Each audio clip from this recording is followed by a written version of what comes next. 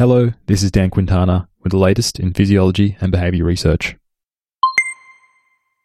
A new study published in eLife demonstrates that oxytocin helps individuals launch more coordinated attacks on outgroups.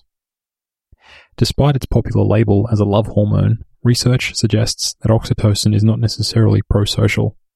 For instance, prior research has shown that intranasal oxytocin increases in-group favoritism at the expense of outgroups at the individual level, but research has yet to study oxytocin's effects on these kind of interactions at the group level, which is how intergroup conflicts usually occur. To test this, Zhang and colleagues conducted a study with almost 500 males who participated in a multi-round economic contest. Each round had 3 so-called attackers and 3 so-called defenders. The goal for the attackers was to gain as much money as possible, while the defenders had to lose as little money as possible. This sort of game closely mimics the types of conflicts that our ancestors would have experienced in terms of acquiring and defending resources from rival groups.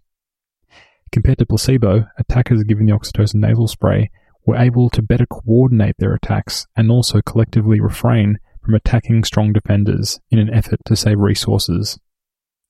Under the oxytocin spray, attackers seem to improve their cohesion over time, suggestive of rapid learning under quickly shifting conditions.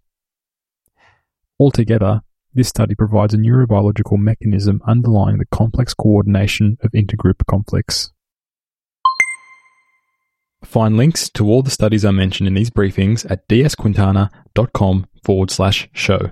That's dsquintana.com/show. For more on the latest oxytocin, neuroscience, and psychology research, as well as my day-to-day research process, follow me on Twitter and Instagram. My handle is @dsquintana.